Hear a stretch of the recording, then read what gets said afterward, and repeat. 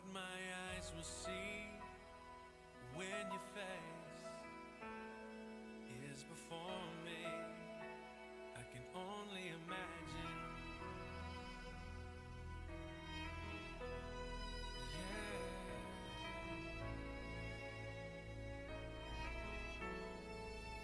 Surrounded by your glory, what will my heart feel? Will I dance for you, Jesus?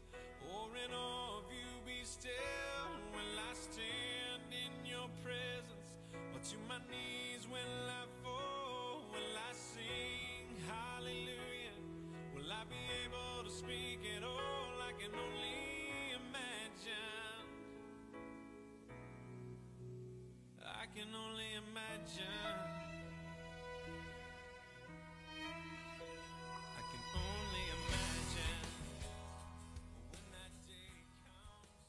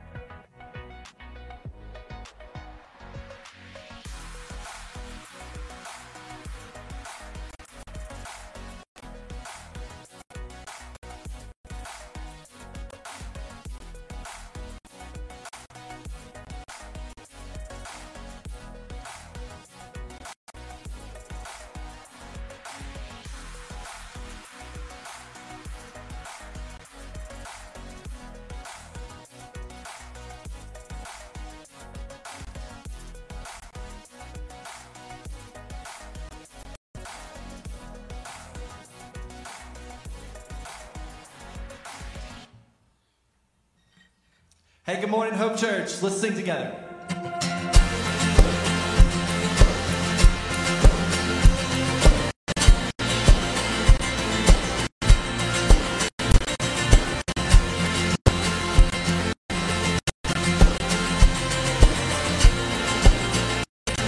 All right, let's sing. Who breaks the power of sin and darkness? Whose love is mighty and so much stronger? The King of glory, the King above all kings. Who shakes the whole earth with holy thunder and leaves us breathless in awe and wonder? The King of glory, the King above all kings. This is amazing grace. This is unfailing love. That you would take my place. That you would bear my cross. You laid down your life. That I would be set free. Oh, Jesus, I sing for all that you've done for me.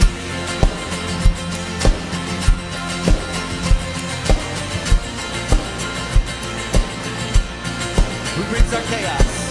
Who brings our chaos back into order? Who makes the orphan a son and daughter? The King of glory, the King of glory. Who rules the nations with truth and justice? Shines like the sun in all of its brilliance. The King of glory, the King above all kings. Yeah, this is amazing grace. This is unfailing love. That you would take my place. That you would bear my cross. You laid down your life. That I would be set free. Oh, Jesus, I sing for all that you've done for me.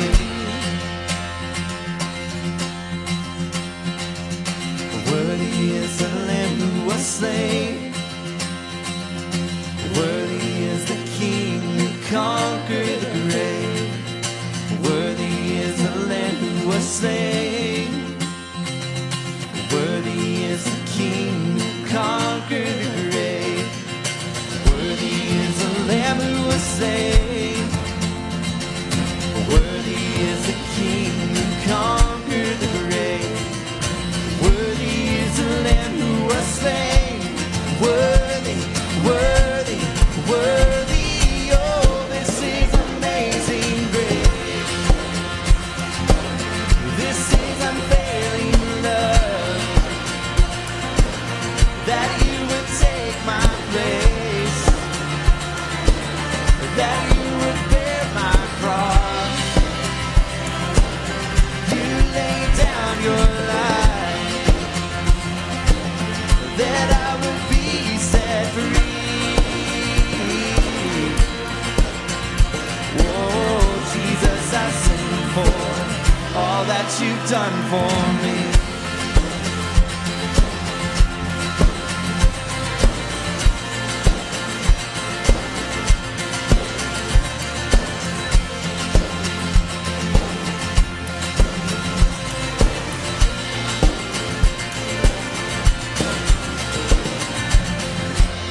Amen. Yeah, this is amazing grace. Let's sing this together, Hope Church.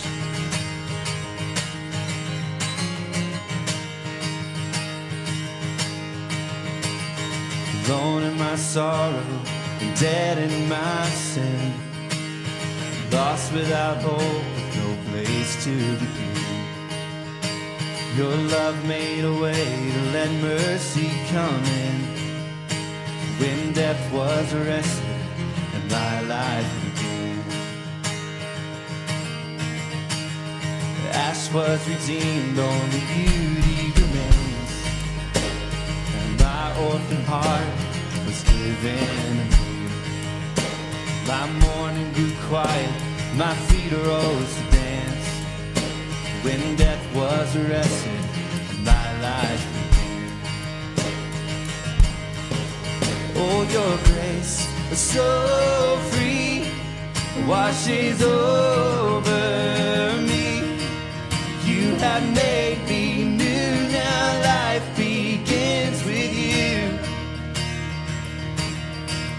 It's your endless love pouring down on us. You have made us new, now life begins with you. Released from my chains, I'm a prisoner no more. My shame was a ransom you faithfully bore. He canceled my debt and called me his friend. That's when death was arrested and my life began. Oh, your grace is so free, washes over me. You have made me new, now life begins with you.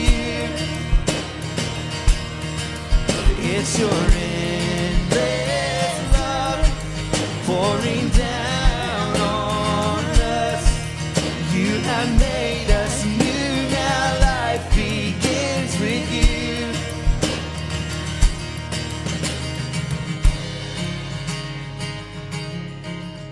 And our Savior displayed on a criminal's cross. Darkness rejoiced as though heaven had lost. But then Jesus arose with our freedom in hand. That's when death was arrested and my life began. Oh, your grace is so free, washes over me. You have made me new, now life begins with you. It's your endless love pouring down on us. You have made us new, now life begins with you. Oh, we're free, free, forever we're free. Come join the song of all the redeemed. Yes, we're free, forever, amen. When death was arrested and my life began. Oh, we're free, forever we're free. So come join the song of all the redeemed. Yes, we're free, forever, amen. When death was arrested and my life began. When death was arrested and my life began. When death was arrested and my life began.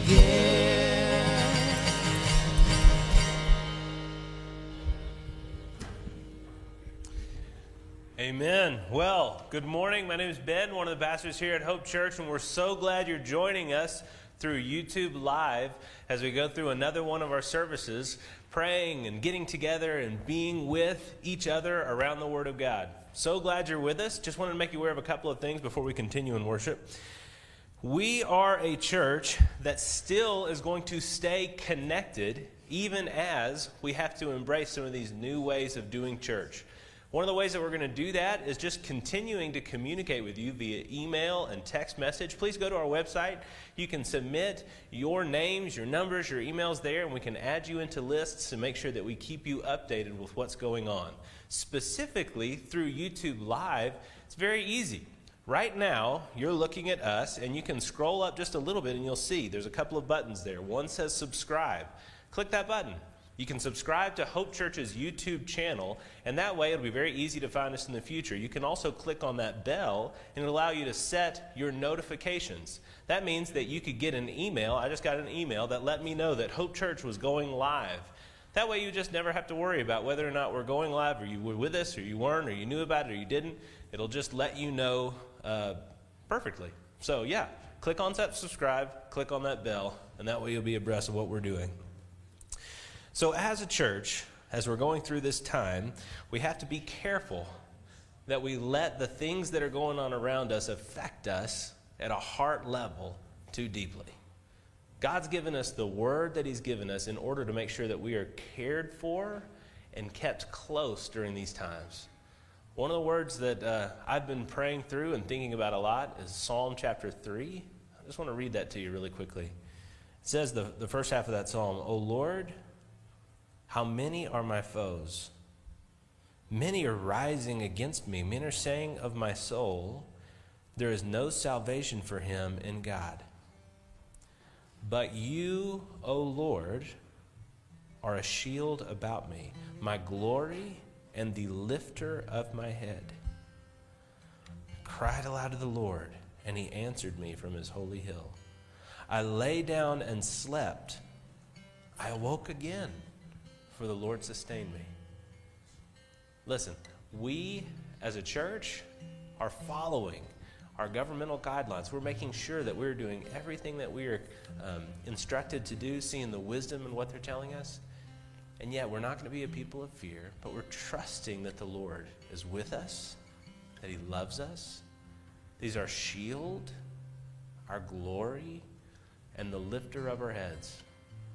So this morning, we're just praying that as you're coming and you're meeting with us, YouTube Live, we're all gathering together, that God will meet with us this morning. Let me pray for us now. Lord and Heavenly Father, I do ask for your grace. I ask for your grace to teach us through your word today. I ask for your grace to meet us where we're at. As people are meeting in living rooms and different places in their homes, I just ask, Lord, that you would still do what's necessary for this to be a service where we're gathering together. We're gathering together around your word. We're gathering together with not just the music, but the lyrics, the songs of your people, the worship and the cry of the heart of your people. And as we gather together around those shared truths and those shared convictions, Lord, I pray that you would gather us together. Have us be a people that are contacting each other, phones and text messages and Zoom calls. Have us be a people who are growing together during this difficult time, Lord. And I pray that you would do this for your glory and our good. It's in your holy name I pray. Amen. Amen. Let's sing, Hope Church.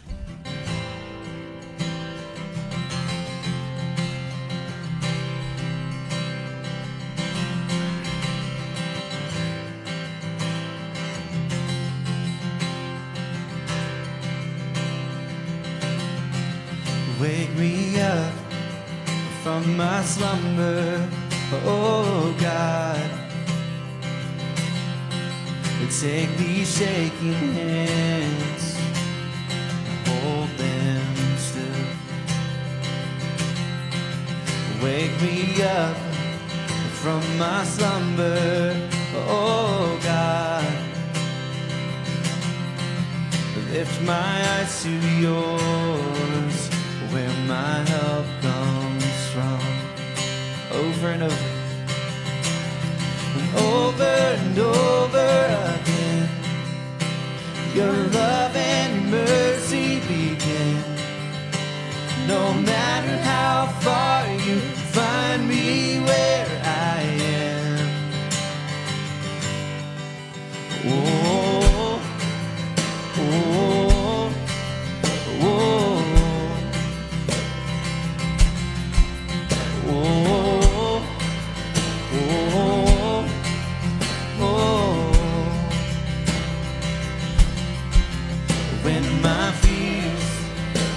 My failures, oh God. Oh, when heavens glow, it seems so far. Wake me up to your glory, oh God. Draw my eyes to yours, where my help comes from. Then I will find you over and over again. Your love and your mercy begin. No matter how far you find me where I am. And over again, your love and your mercy begin. No matter how far you find me where I am. In my suffering and in my weakness, and when from you I ran, you find me in the darkest sin. When I'm there again, you find me in my suffering and in my weakness, and when from you I ran, you find me in the darkest sin. When I'm there again, you find me over and over again. Your love and your mercy begin. No matter how far you find me where I am. And over again, you're faithful to the end. No matter how far you find me where I am. Wake me up to your glory, oh God. Lift my eyes to yours, where my help comes from. You ever feel loved by God because you believe that he makes much of you, or because you believe that he frees you and empowers you to enjoy making much of him? You know, there's great freedom in worshiping Jesus. To know the love of God is not based on our performance, right? But through Christ's perfection. That's why we can sing with full hearts that when Satan tempts us to despair and tells us of all that guilt that's in us, we can look up and see him there, the one who made an end of all our sin. Because it's the sinless Savior who died, that our sinful souls counted free, that the God, the just, is satisfied to look on him and pardon me. Man, those are good words to sing. We can just rest in his goodness. Let's sing this together.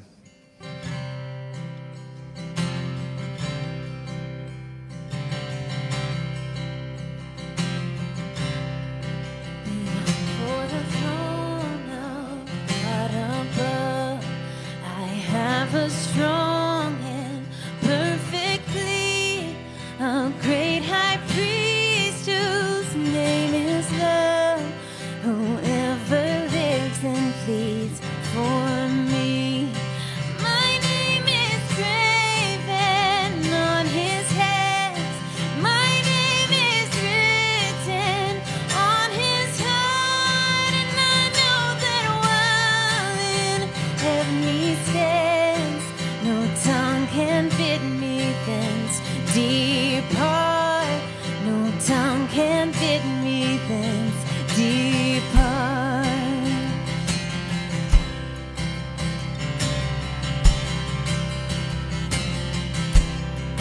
When Satan tempts me to despair and tells me of the guilt within, upward I look and see him there, who made an end to all my sin.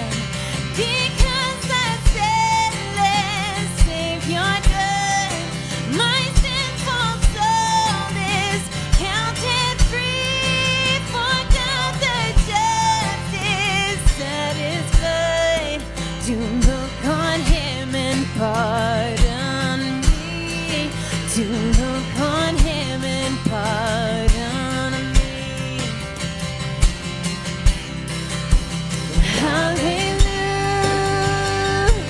Hallelujah. Hallelujah.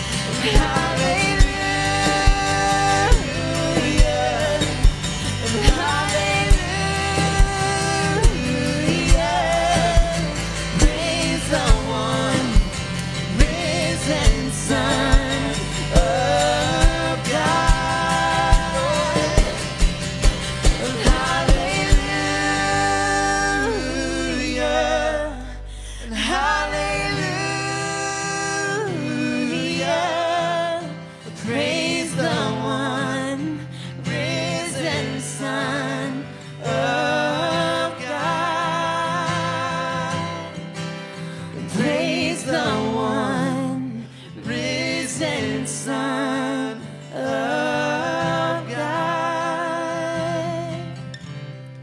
Lord Jesus, thank you for these words that we've sung about your Son Jesus. He's our great high priest. He's the one that we come to and run to in our sin, and he forgives us. Lord, we just thank you just for some amazing grace, incredible mercy.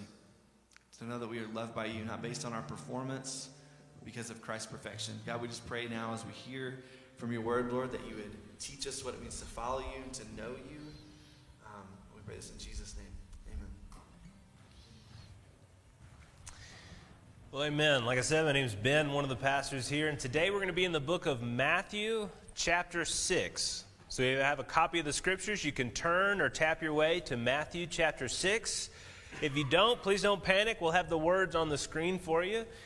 But we would invite you to read along with us, as what we're saying is from the scriptures, and it's where we get all of our confidence. It's where we get the things that we're talking about, and it's how we want to be connecting together around God's word.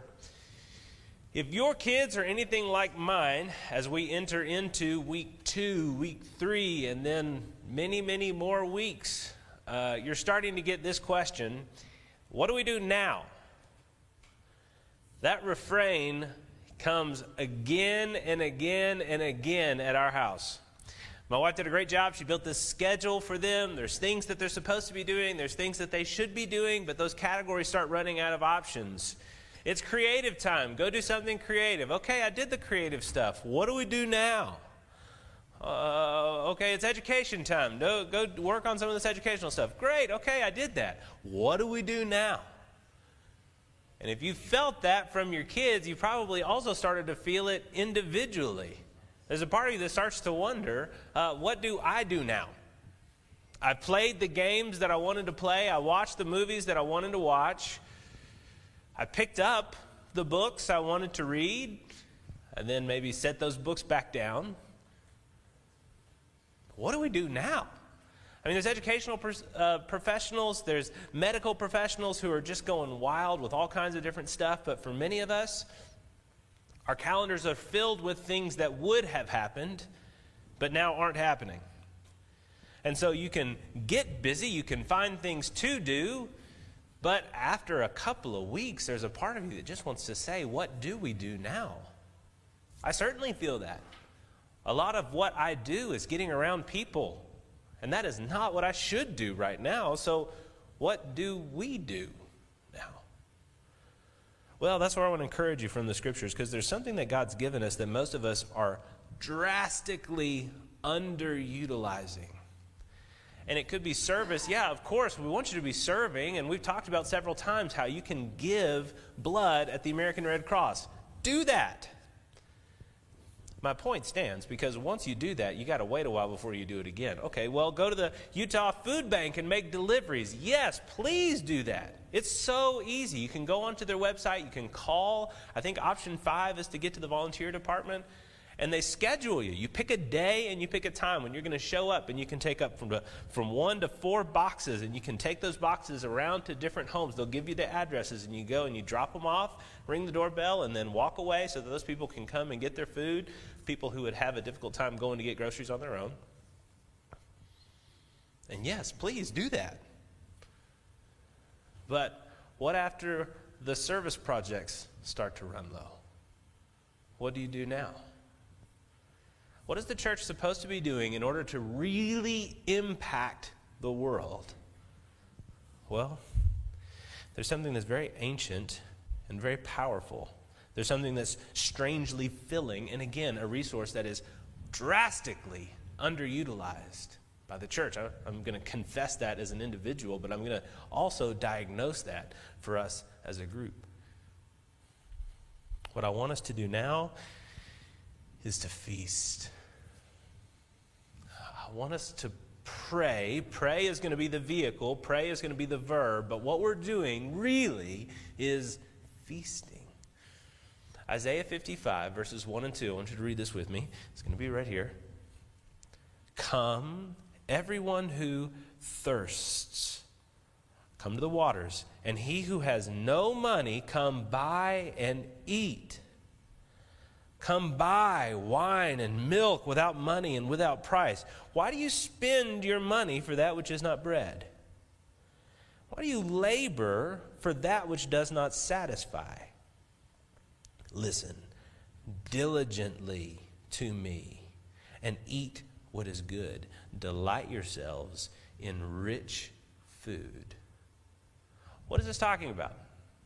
I don't know if you ever saw the movie. It was one of our favorites growing up. There's a movie called Hook with Dustin Hoffman and Robin Williams. It's an older one. I think it's probably available if you're looking for something to put on a queue. It's a really interesting movie. I have all these memories from it. The boo box with putting scorpions down, that was like a horrifying thing. I still find that to be scary. There's the stuff with Rufy, and then Robin Williams is Peter Pan, and he does the rooster call and everything. But there's one scene in particular, and it makes me think about, this verse makes me think about it, because a lot of people think about faith, and they think about the kind of thing that a verse like this talks about with faith, and they imagine that you are enjoying what you can imagine yourself to enjoy. There's a scene in Hook where Robin Williams is sitting down. He's still not really sure where he's at. He's still kind of in the process of converting back into Peter Pan, and he's sitting down with all the lost boys for dinner. And if you remember the scene, they get all of the dinner plates out, and all of the servers come and bring all the food, and they lay all this gigantic buffet out in front of all the lost boys. And then they pull off the cloches, and like steam comes up, but then there's nothing in the bowls or the plates. And they say grace, and then Robin Williams starts to pray, and the rest of them just go, grace! And then they start grabbing from these bowls and these plates that are empty. And you, like Robin Williams, are sitting there watching as these kids are just like, their mouths are watering, and they're so happy because they're eating, but they're eating nothing. And so he's trying to figure out what's going on, and then eventually, as you get towards the end of the scene, he has to sort of imagine and join into their collective pretend game. And when he does, if you remember, he flicks what he thought was like pie filling. He flicks it in Rufio's face, and for some reason it's really colorful. And he gets hit by whipped cream, and all of a sudden then he gets it, and the whole spread opens up before his eyes, and he sees this magnificent feast. Now, people that are outside the church think about things like this verse that we're reading in Isaiah, and they think that that's what we're talking about. We're talking about that. They think that we're talking about this idea that if you will just simply believe these things to be true, then they will sort of seem like they're true. And you can get to a place where you can mentally sort of trick yourself into enjoying a satisfaction and a fullness because you're pretending that it's real. And so there's some sort of placebo effect to faith where you get some sort of satisfaction out of the things that are taught in Christianity, but of course they're not actually true. Is that what we're talking about? I would say, of course not. If these things aren't true, then they're not going to satisfy. But what the writer of Isaiah is saying and what Jesus is saying in Matthew chapter 6, which is where we're going, is that yes, they are true, and in fact, they will satisfy.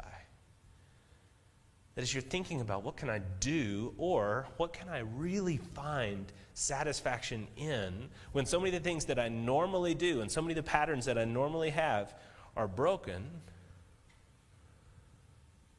we need to go to the one place we can get that from, which is Him. Here's what it says in Matthew chapter 6. It's a Sermon on the Mount, so this is Jesus, and He's preaching to His disciples and to a great group of people. They all sit down on a mount. He's standing on a mount, so that's why it's called the Sermon on the Mount, and He gives this teaching. And right in the middle of this teaching, He instructs His disciples on how to and how not to pray. This is what it says in Matthew chapter 6. Scan down, if you will, to verse 5. That's where we're going to be reading. And Jesus begins. He says, and when you pray, He's an assumption. When you pray, you're going to be praying. So when you pray, and that word pray, that's our means to this satisfaction. That's the way that we're going to get there. That's the verb. You pray, you must not be like the hypocrites, for they love to stand and to pray in the synagogues and at the street corners, that they may be seen by others. Truly, I say to you, they've received their reward. But when you pray, go into your room and shut the door and pray to your Father who is in secret. And your Father who sees in secret will reward you. And when you pray, don't heap up empty phrases as the Gentiles do, for they think they're going to be heard for their many words. Don't be like them. For your Father knows what you need before you ask him. Pray then like this. Our Father in heaven, hallowed be your name. Your kingdom come, your will be done on earth as it is in heaven. Give us this day our daily bread, and forgive us our debts, as we forgive those who have sinned against us, as we also have forgiven our debtors. And lead us not into temptation, but deliver us from evil. Now, there's so much here. There's a ton going on. There's all kinds of things that we could talk about within these verses, but the way that I want us to kind of follow along with Jesus' teaching is understanding an obvious fact, which is that there's a right way to pray and there's a wrong way to pray. It's crazy to think that. I think most of us sort of assume that God is like a puppy and he's just waiting on you to get home, and he's scratching at the door and his tail's going nuts, and he's just hoping that maybe you'll give him a little bit of attention. If you're willing to just give him a little bit of time, he doesn't care about anything else. He's just so happy that you're talking to him. He's so needy. No. Of course not. His love is overwhelming, but his person is majestic. When you go to stand before God, when you go to walk into his presence, it's nothing short than walking into the presence of the creator of everything, the Lord of the universe. It's as terrifying as walking into the halls of a king. The Bible doesn't just say that he's a king. It talks about him as the Lord, and as specifically the Lord of hosts. That's the kind of language that we only get nowadays through like Christmas carols and stuff. But the Lord of hosts is a fancy way of saying the Lord of armies. He is a big, strong, holy, powerful God. And when we come to speak to him, we need to examine ourselves. We can't just come speak to him because we choose to. We can come and speak to him because he loves us, because he's condescended to make a way for us, because he wants to speak to us. But if he gives us any kind of stricture on how we pray, if he gives us guidance on a wrong way to pray and how to avoid that wrong way, we need to follow it. For many of us, it's kind of a foreign concept that there's ways that we should not pray, but that's what it says here. It says, do not pray like the hypocrites. They love to stand and pray in the synagogues and at the street corners, and that they may be seen by others. Truly, I say to you, they have received their reward. When we say there's a wrong way we pray, we don't mean there's a wrong way to pray with volume, or there's a wrong way to pray with posture. You have to be kneeling, or you have to be standing, or you have to have your hands up, or you have to have your hands down. What God is concerned with is not the external circumstances of your prayer, but the internal circumstances of your prayer, the heart behind your prayer. As he's talking about these hypocrites that are praying for only the external, or for the way that people will see them pray, and he's drawing a contrast between the way that you can pray just to be seen praying and the way that you can pray that's actual prayer. It puts me in mind of a story. So there's this guy named Charles Spurgeon. He was a pastor a century or more ago. But he told this excellent story that I think helps to make a distinction that we need. It's a story about a gardener, a king, and a nobleman. Once upon a time, there was a king who ruled over everything in the land. And one day, there was a gardener who grew an enormous carrot. He took that carrot to his king and said, "My lord, this is the greatest carrot I've ever grown or ever will grow. Therefore, I want to present it to you as a token of my love and respect for you." The king was touched, discerned the man's heart, and as he turned to go, the king said, "Wait, you are a good steward of the earth. I want to give you a plot of land freely as a gift so you may garden it all." The gardener was amazed and delighted by the king's generosity. Of course he was. He went in with a carrot. He came out with a plot of land. And so he was amazed, delighted, and he went home rejoicing. But then there's a nobleman who's at the king's court, and he overheard all of this, and he said, "My, if that's what you get for a carrot, what if you gave the king something better?" The next day the nobleman came before the king, and he was leading a handsome black stallion. He bowed low, and he said, "My lord, I breed horses, and this is the greatest horse I have ever bred or will ever. Therefore, I want to present it to you as a token of my love and respect for you." But the king discerned that man's heart and simply said, "Thank you." He took the horse and dismissed the nobleman. The nobleman was perplexed, and so the king said to him, "Let me explain. That gardener was giving me the carrot, but you were giving yourself the horse." Do you understand that story? There's a way that we can come and speak to God, and there's a way that we can come and interact with God that is about God. And then there's a way that we can come and we can speak to God, or there's a way that we can interact with God that's really only about us. It's really only about the external. It's a way of using God in order to get at something else. And of course we can pray to God for all kinds of different things. But is the heart of our prayer about getting through God to something else that we really want? Or is it about coming to Him for Him? See, the Pharisees, or the hypocrites that Jesus was referencing, they were big in their external presentation of their holiness. But the reason that they did that, what they cared about, was not the Holy One, but the people who would admire them. What they really cared about was themselves. They were using God as a means to the end of their true desire for self-glorification. It's possible, and I don't know where your heart is at, but it's possible that you pray, and maybe you don't pray with a lot of ostentation, and maybe you don't pray with a big flourish in order to get people to be impressed with you, but maybe you do pray with a heart that doesn't really care about the God that you pray to.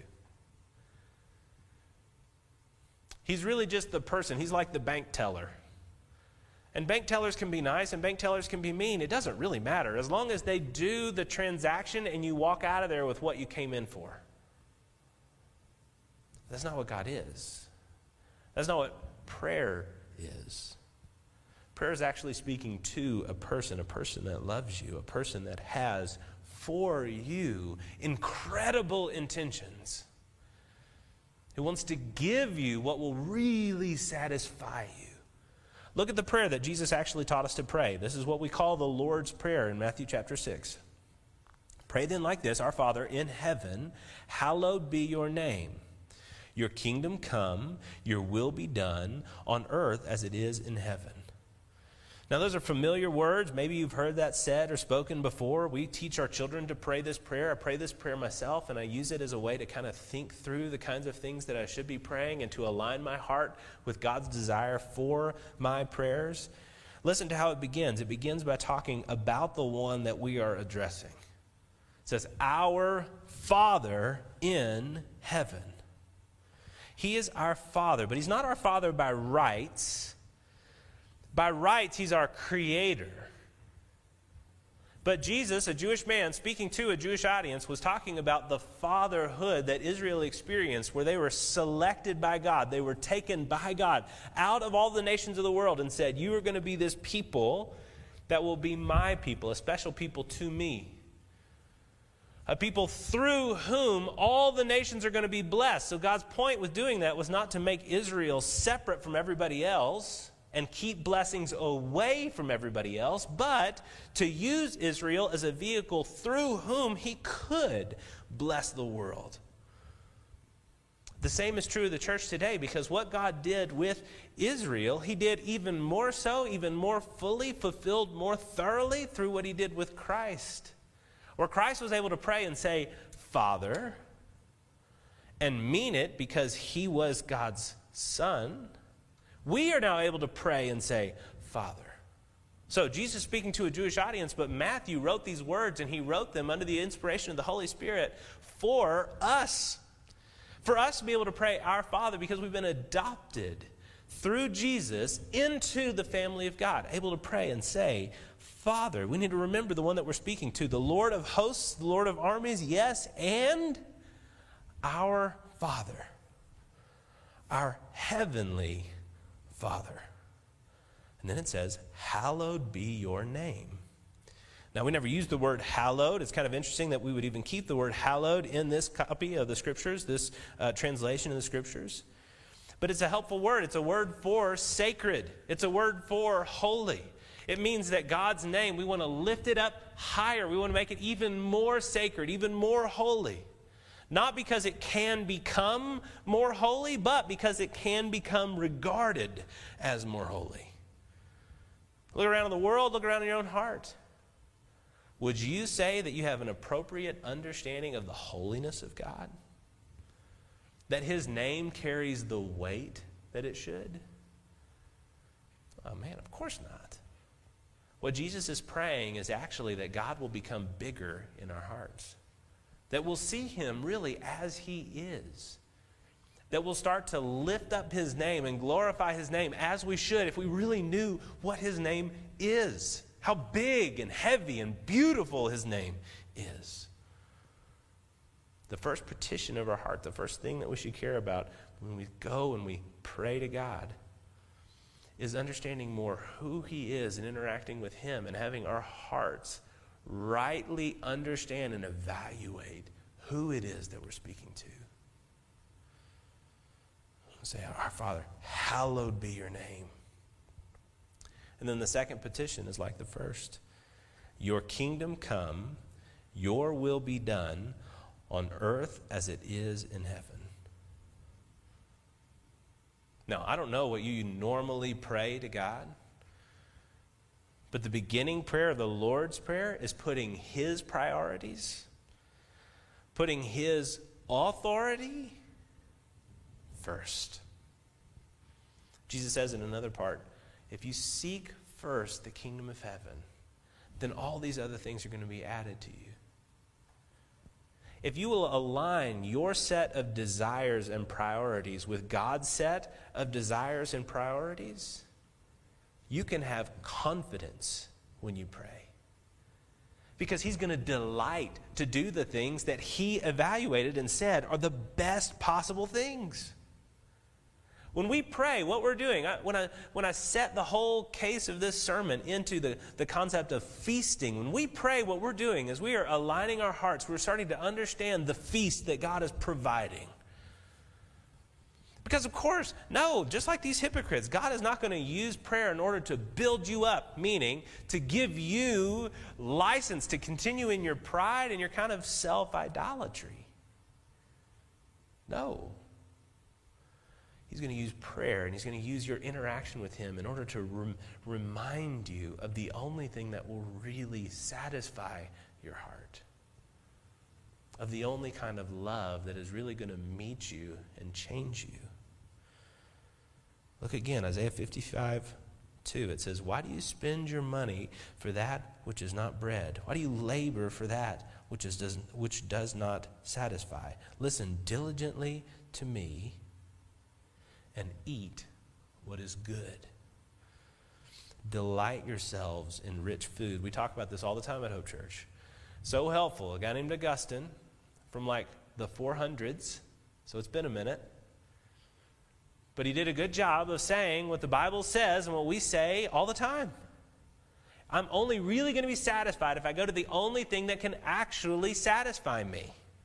This is how Augustine said it. He said in a prayer, his book was Confessions, really famous if you ever want to read it. He says, God, you have made us for yourself. And our heart is restless until it rests in you.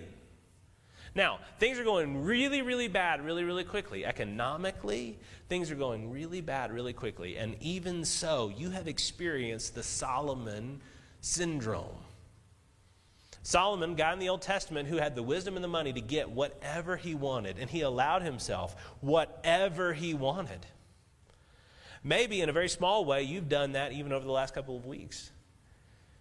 you're kind of down and you're kind of lonely, and so you kind of done the stuff that you wanted to do. You ate out more than you normally do, and you went and got Ben & Jerry's, and you ate the whole carton. Can I ask you, did it satisfy? You stayed up super late and you watched all the stuff you wanted to watch that you normally don't watch because you know what you got to do the next morning. Can I ask you, did it satisfy? Yeah, I mean, many of us have these goals that we haven't reached yet and that we're looking forward to, these goals that are professional goals, or these goals for our families, or these goals for our wealth. Even if you haven't reached them yet, when you look back at goals that were similar, when you did reach those goals, did they satisfy? Time does not permit, but we have example after example after example after example of modern Solomons who can give you that same report. Money can't buy happiness. The people who say that are really, really wealthy people. What do they mean by that? They don't mean that it can't buy a nicer life, because it can. What they mean is that it cannot buy a satisfying life.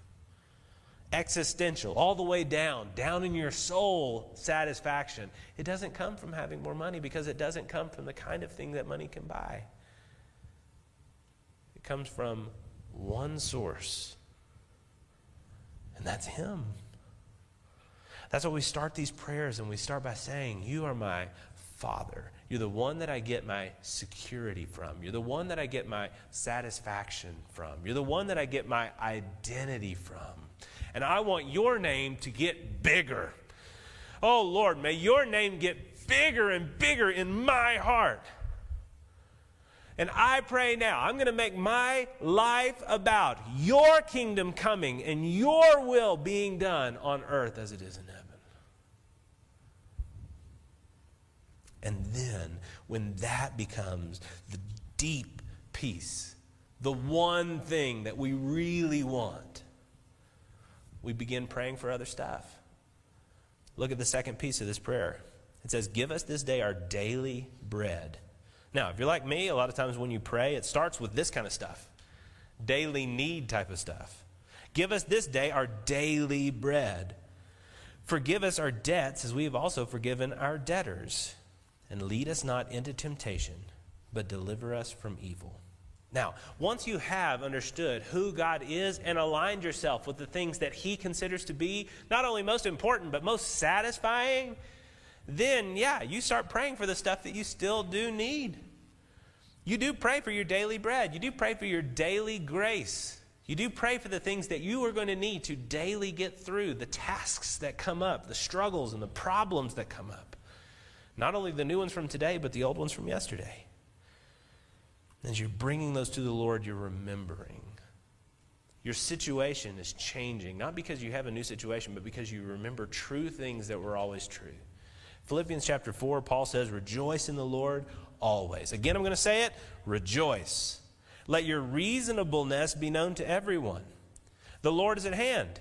Don't be anxious about anything, but in everything by prayer and supplication with thanksgiving, let your requests be made known to God.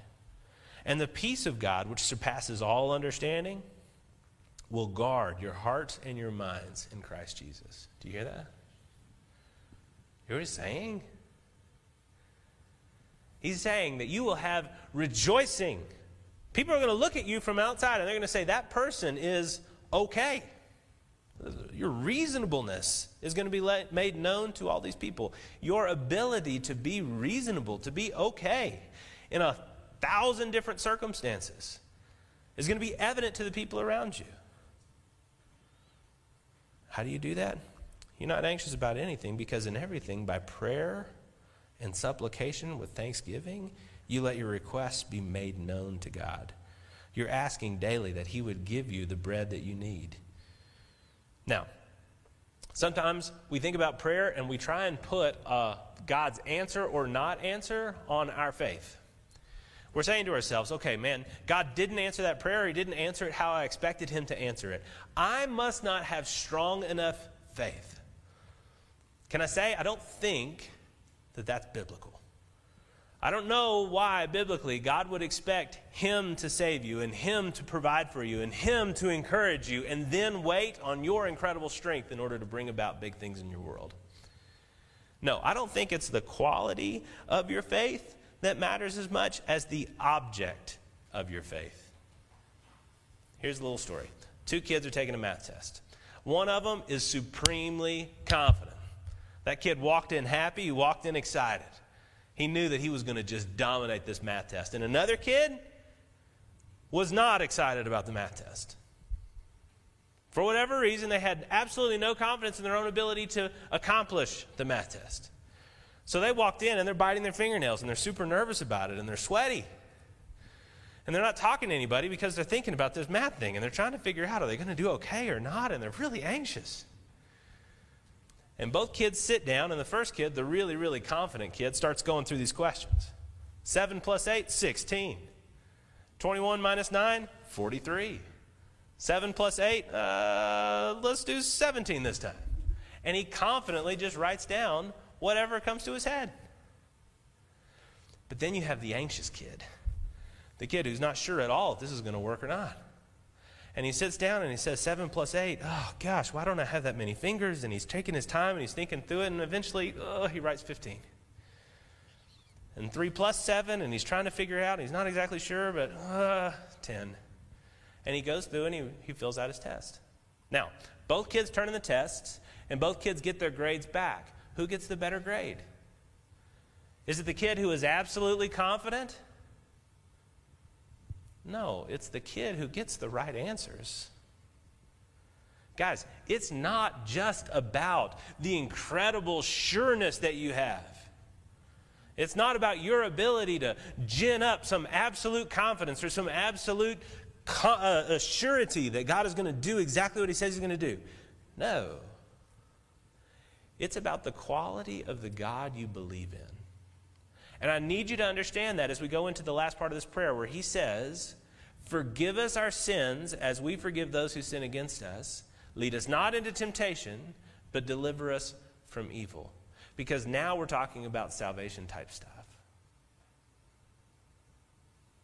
Do you know that God's forgiven you? Are you confident that you can even stand before him to ask these questions? If your confidence is in you, biblically, you're the idiot kid who's really confident about wrong answers. The Bible says that we've fallen short of the glory of God, that we've all sinned. And that sin is something that we've done repeatedly. We can't stand before him and be impressive. We can only stand before him in need. We can only stand before him and request. We can ask for his grace, and we can ask for his forgiveness. Do you understand that that's what Jesus provided? See, Jesus gave this teaching, and this teaching's incredible. It's going to go all the way down, and it's going to do big things in you. But not just because of what he taught. Christianity is not really just about the principles that Jesus preached. Christianity is about the end that Jesus accomplished, about the work that he did. As Jesus came not only to preach, but also to die and then to be raised. Specifically, to die with our sin and yet to be raised and forgiven by God totally. We can be forgiven because of what Jesus has done for us. He never sinned, and yet he took the punishment that we deserve for our sin. So that even though we sin all the time, we can be given the reward for his righteousness, being welcomed in and declared by God to be his children. Not by rights, but by grace. So, As you're going through this week, as you're going through the next week and the next week and the next week, what are you beginning to do? My hope is that you're beginning to pray. And not just pray with some sort of rote thing that you're going to say because it's what you're supposed to say, but that you're going to actually start to evaluate your heart understanding about you and God. That you're going to start going to your prayer time expecting to be satisfied. Not because of make-believe or pretend, but because you are speaking to a real God. And the things that the Scripture says about Him are actually true. And that when you pray, you are asking the only person who can actually fix this situation that we're in to fix it. That when you pray, you are actually calling on the God of all heaven and earth to come and intercede for us. When you're asking yourself, what do we do now? There's only one answer. There's one thing you can do that will both satisfy and get something done, and that is to pray. Let's pray now. Lord God and Heavenly Father, we ask you to teach us to pray. You gave us through Christ this series of do's and don'ts about prayer, helping us to understand that what we do when we pray is to stand before you and speak to you. I pray, Father, that we would be connecting with only you.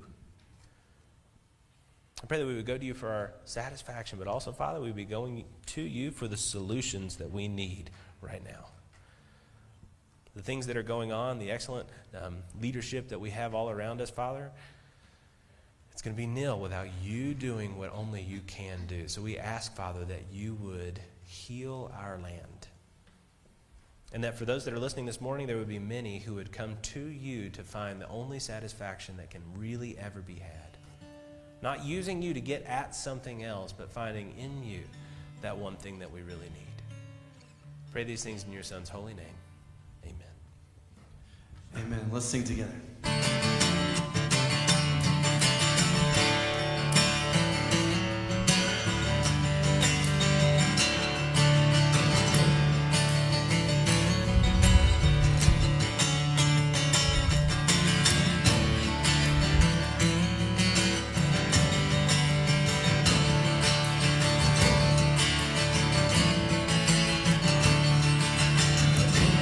Though our bodies here will fade, though our strength grows tired and breaks, and the breath that's in our lungs will pass away.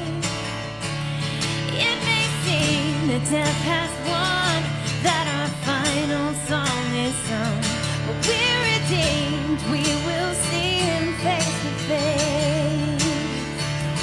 We're redeemed, we're redeemed, hallelujah.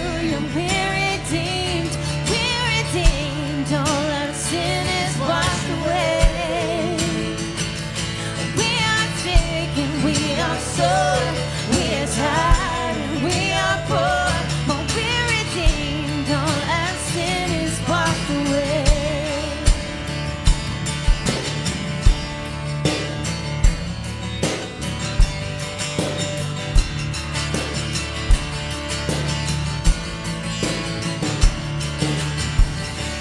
Though the nations war and rage, though the battle drums will play, and the light seems so dim against the night, though the darkness here is strong and the morning tarries long, we're redeemed, He will take the night away.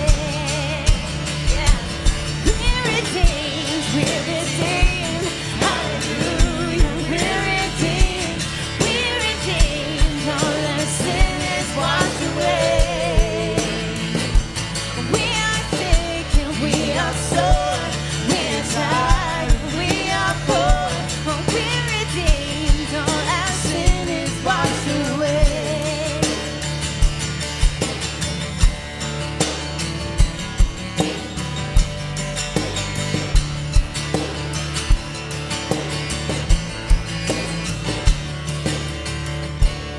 Though there's hunger and there's strife, suffering comes to every life. Though the pain we bear makes it hard to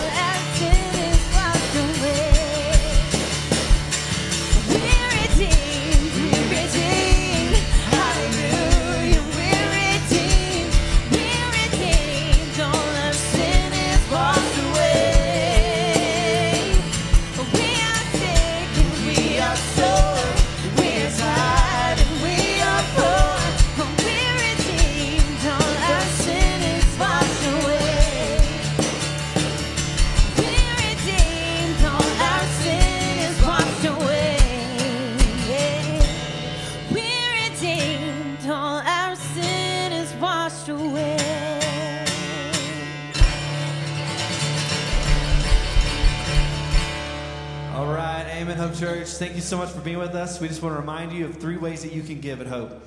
We want to help you in becoming a growing giver. The first is to text any amount securely to 84321. The second way is to go to hopechurchutah.com and click the give button in the top right. And of course, you can always mail a check in to Hope Church Utah, and we can connect with you on how to do that. Thank you for being with us. Go in His grace, go in His peace. Have a great week.